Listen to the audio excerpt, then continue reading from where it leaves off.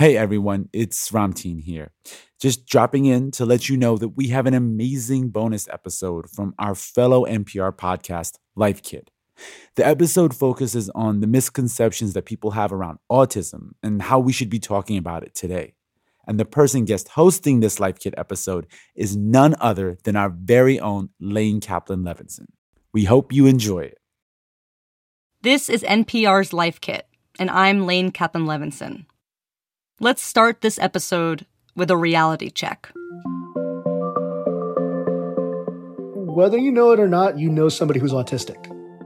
So even if you think this doesn't affect you, it does affect you. That's Eric Garcia, a senior Washington correspondent for The Independent and author of the book We're Not Broken: Changing the Autism Conversation. If we have bad ideas about autism, then certainly that must lead to bad policies about autism, because bad ideas beget bad policies. Eric's autistic and so knows the consequence of bad policies firsthand. Policies that Eric says have wrongfully focused on finding a cure for autism, something he says autistic people don't want and never asked for. So instead of prioritizing trying to fix them, prioritize what can you do to make their lives better. That's what Eric's book sets out to do.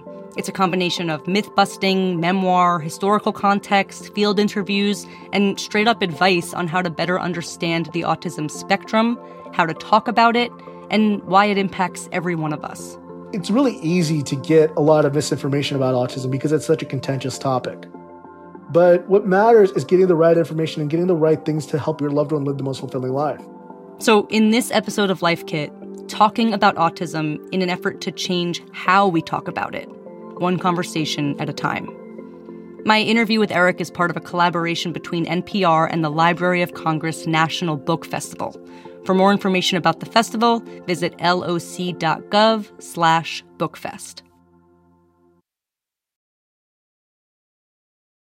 Support for NPR comes from Newman's Own Foundation, working to nourish the common good by donating all profits from Newman's Own food products to charitable organizations that seek to make the world a better place. More information is available at newmansownfoundation.org. So, in the beginning of your book, you mentioned that the writing began in part out of frustration, and frustration specifically fueled by how media covers autism. What frustrated you about that, and what were you hoping to do about it in this book? Yeah, so I feel like the frustration I had about the way we talk about autism was that any conversation about autism began and ended with discussion about vaccines. I should say the completely false idea that vaccines cause autism. There's no evidence whatsoever about it. And then there was the other part, which was that if we wind up getting past discussing vaccines, there's just a lot of discussion about curing autistic people or curing autism or combating autism or fixing autistic people. And almost never was there any discussion about, well, what is it that autistic people need right now? Even if you believe that there should be a cure, which I really articulate that I don't think that there should be a cure, there can be a cure for autism, that's something that's a long way down the road. And that doesn't really serve autistic people now. And I also was frustrated that I felt like almost every discussion about autism focused mostly on white, male, adolescent boys. And I felt like that was a very incomplete discussion about autism. And it was a very incomplete, it excluded plenty of autistic people who don't fit that categorization. Right. So it sounds like there's just a lot of myths that get perpetuated through the media, which is all too common, right? And that this was to dispel some of those that have been so pervasive. Precisely. I think that one of the things that I wanted to do was, again, to quote unquote, to borrow from the title of my book, change the autism conversation to include as many people as possible. Because I felt that there are a lot of pernicious ideas about the idea about whether autistic people can live independently, or even if they can't live independently, if they deserve to live in the community rather than in institutions, or the idea that autistic people can either not work or only work in a very specific sector of science, technology, engineering, and mathematics. And I also thought that there were a lot of misconceptions about whether autistic people can have families or have legitimate relationships or legitimate friendships. Right, right. Well, how does your own personal story and experience and existence, as you write, contradict those common beliefs? Well, for one, I'm an adult. I think that a lot of the focus has been on children, or this idea that autistic people are only children. The other is that I don't work in technology or science, or I don't work in any of the STEM fields. I'm not an engineer in space in Silicon Valley. I'm a reporter, and there's this idea that autistic people, A, can't communicate, or their communication is considered invalid, or there is this idea that because we have difficulty with social cues that we couldn't possibly be reporters or work in media. And then there's also the fact that I'm Latino. There is still a large diagnosis gap for Latinos, and they're often diagnosed much later. So I think that in many ways I don't fit the stereotypical image of what people think of when they think of autism. Mm-hmm. Mm-hmm.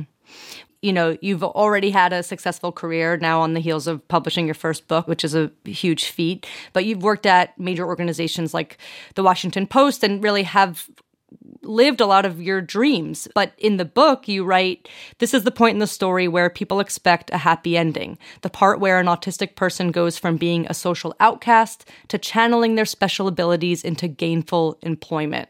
I was listening to another interview where you talked about how these quote-unquote inspirational stories just totally enrage you and how problematic they are. So why do those narratives cause so many problems as they get served up all the time? Yeah, I think one of my problems with those kinds of stories and why they enrage me is because they put all the onus on the autistic person themselves.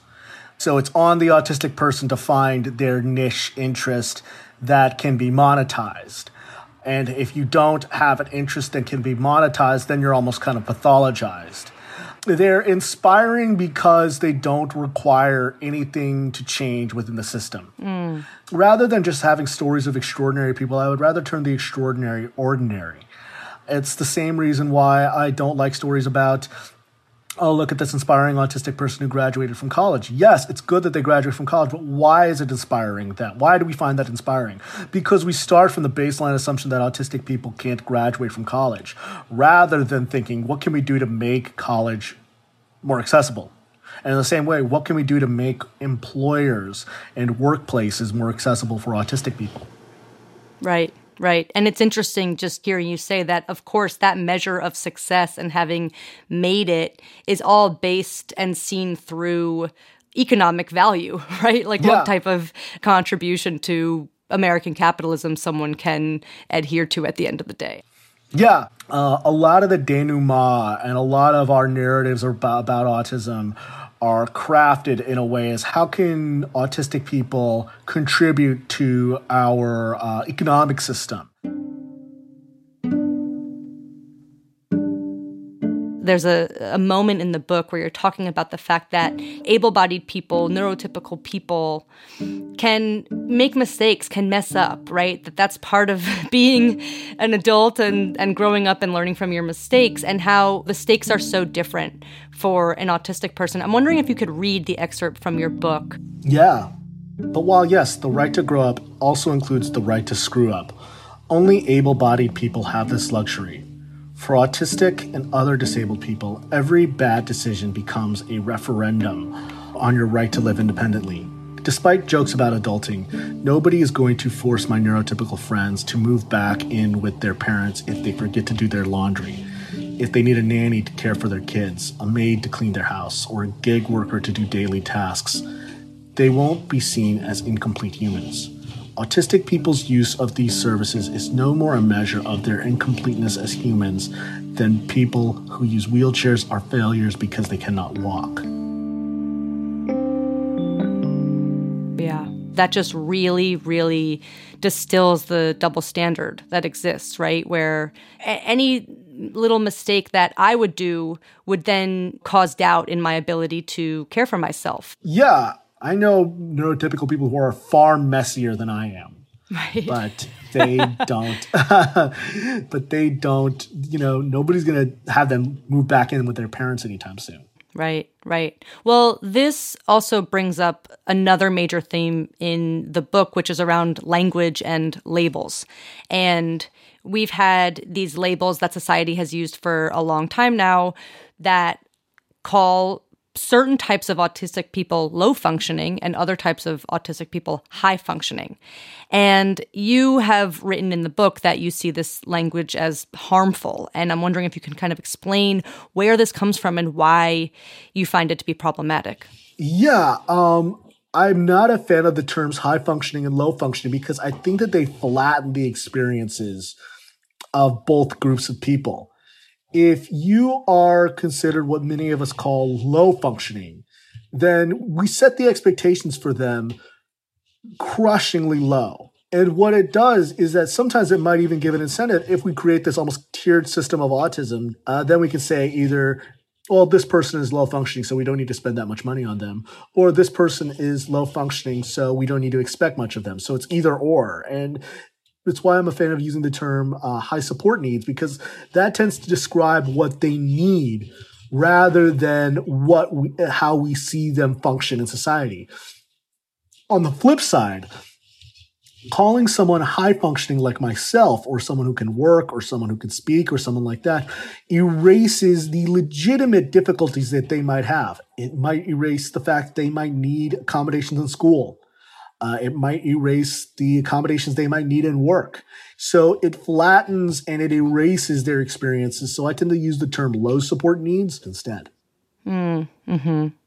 You know, I'm wondering what language makes autistic people or an autistic person feel more included or seen, you know, in the workplace, at home, for people who are listening to this who say or think, you know, I don't really know how to refer to autistic people. I don't know if I should say someone with autism or an autistic person or someone on the spectrum. How you approach that and what people can take away. You know, I tend to, and most autistic people prefer identity first language, which is to say autistic, because we recognize that autism is inextricable from our identity. It's not something you can remove from us. To remove it from us would be to fundamentally change who we are.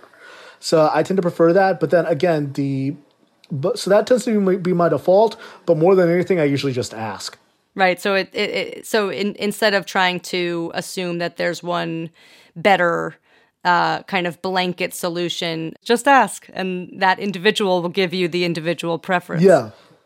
Well, a lot of this also makes me think about how these terms came about and who has been at the helm of the movement and who has been speaking for or feeling that they have to speak on behalf of autistic people. That's something that is a huge piece of this book, which is another divide, right? Which is parent-centered focus and the self-advocacy approach. And it seems like what you're telling me is that a lot of these labels are coming from people who don't have autism, who are not autistic, right, and that there's a big conflict there. So can you kind of help us understand that? Yeah. So I want to preface this by saying that I don't think all parents are opponents or have their children's worst interests at heart.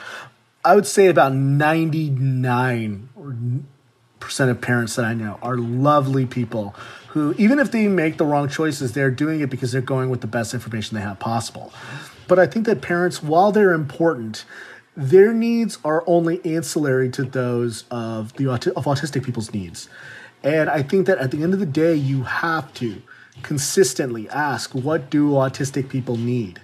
Because occasionally, even though there might be the interests of autistic people and their parents might be symmetrical, for those small instances where it isn't, oftentimes it's important to prioritize the needs of autistic people. So the perfect example of this is the Judge Rottenberg Center in Massachusetts, which administers shock therapy to autistic people who engage in self-injurious behavior. The United States Special Rapporteur on Torture considers that torture. But who are the biggest offenders of it? It's parents. In the same way, some of the biggest offenders of paying autistic people and disabled people as a whole below the minimum wage are parent advocates. So while parents might be, in some ways, necessary allies and necessary advocates, they aren't the only people. They're not going to be the ones who have to live with these effects. They may be affected by them, secondhand, but they're not the ones who have to live with them day in and day out. Right. And that goes back to kind of this misunderstanding of priorities. And also kind of makes me think about where we started this conversation around myths. There's one way to see your book as this kind of myth-busting journey. You break down your book into chapters that take on these broad categories like work, healthcare, education, relationships, to kind of get a perspective on all of these different aspects of one's life. And one chapter focuses on gender and another on race. And through these chapters, we come to see another myth, that autism has been viewed and treated as something most associated with males and white people, which is kind of like the epitome of the patriarchy, right? It's just like white men. Right. Which is clearly not true. And so it might seem like an obvious question, but why is this? Why is that the association? And what is the consequence of that? What's overlooked? So our understanding of how to diagnose autistic people and the tools we use are based on these schemas of what autism looks in white males. Then the first two major studies about autism, done first in the United States under Leo Kanner, and then the one by Hans Asperger in Nazi-occupied Vienna, were done exclusively with white people. And Hans Asperger, for a long time, even thought that or for a while, even believed that it only happened in boys. And then, on top of that, Leo Kanner, his first study, I believe 8 of the children he surveyed, the 8 of the 11 children were boys and 3 were girls. And then 9 of them were from Anglo-Saxon families, and the other 2 were Jewish. And then what's the fallout of that? I mean, what types of stories are just totally ignored because of it? As a result, a lot of autistic people people of color get misdiagnosed as having behavioral disorders or conduct disorders. And if they do get diagnosed, they often get diagnosed later. With girls, oftentimes they don't get diagnosed until adulthood. There was one study in the Journal of Autism and Developmental Disorders that surveyed 14 women who were diagnosed with autism later in life, and it found that all of them experienced either one or more mental health difficulty, with anxiety, depression, and eating disorders being the most reported. And then plenty of them expressed that they were dismissed by professionals that they were autistic. And then also that same study noted that more than half of the autistic women surveyed experienced sexual abuse, even within their own relationships. Wow. It's just amazing to think about how much stereotypes impact hard data, and then how that data informs policy. It just really makes you see how data is all dependent on assumptions that are made and who's left out. Yeah. Well, that leads me to the kind of main largest message or argument that we've discussed, which is that society should stop trying to cure autistic people, or this idea of a cure, and instead help autistic people live fulfilling lives. And so what would your advice be for how neurotypical people can help autistic people improve their lives, especially neurotypical people who live with autistic people? Ask them. And, a lot of people will probably say, well, it's easy for you to say because you can speak. My kid isn't able to speak. Whether you know it or not, when your kid has a meltdown, meltdowns are communication. And rather than trying to mitigate meltdowns, or rather than trying to mitigate the symptoms, you should try to figure out what's causing meltdowns or what's causing sensory overwhelming or sensory processing. You'll learn what your kid needs or what your loved one needs. Even if they can't speak, even if they can't use a communication type pad, they'll still find a way to communicate to you. And that is just as important, and that is just as valid, by the way. And for those who can't speak, you should still ask them. And what you should do is you should take them, whether they can speak or whether they can't speak, you should take their needs seriously. You shouldn't trivialize them. You should find a way to take them seriously and literally, and hope that you can be of service to them, that you can help them. Yeah, I love that. Just this immediately just responding, just ask. Yeah. It's just something that's so simple and one would think natural, and yet obviously has been overlooked for so long. Yeah. Well, as I read your book, I was trying to think about, this question of who it's for. And I also know that you are outright have an agenda with this in some sense, and that you want this, the book says, the title of the book is We're Not Broken, Changing the Autism Conversation. And so that still made me wonder who, if anyone, you are really hoping reads your book and what they do with that. So I think that, I recognized fully when this book came out, when I started writing this book, that there were going to be autistic people who read it and there were going to be non-autistic people who read it. So I think what I hope for autistic people who read it, I hope that they recognize that they are not failed versions of normal. I hope that they recognize that their wants, their needs, their desires, their hopes, their dreams are just as important as everybody else's, and that they are included in any discussion about autism. And that and more than that their voice deserves to be heard. And I think that what I want from non-autistic people who read this book is that whether you know it or not, you know someone who's autistic. And as a result, this book matters to you. And I hope that you recognize, and I hope that it debunks a lot of misconceptions people had about autism. I hope that it compels them to include autistic people in any discussion about autism, whether it be about education, work, policy, healthcare, anything. And I hope that they see that autistic people deserve just as much as they do.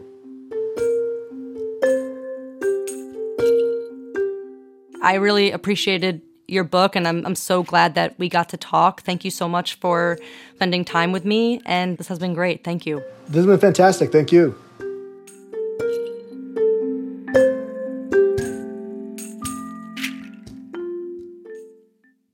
That conversation with Eric Garcia was part of NPR's collaboration with the Library of Congress National Book Festival.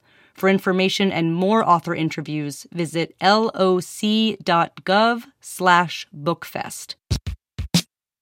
For more Life Kit, check out our other episodes. We have lots more episodes on mental health, parenting, and personal finance. You can find those at npr.org/lifekit.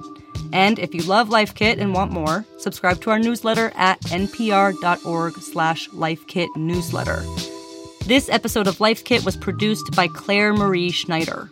Megan Kane is the managing producer. Beth Donovan is the senior editor. Our production team also includes Audrey Nguyen, Andy Tagle, and Janet Ujung Lee. Our digital editors are Beck Harlan and Wynn Davis. I'm Lane Cuppen-Levinson. Thanks for listening.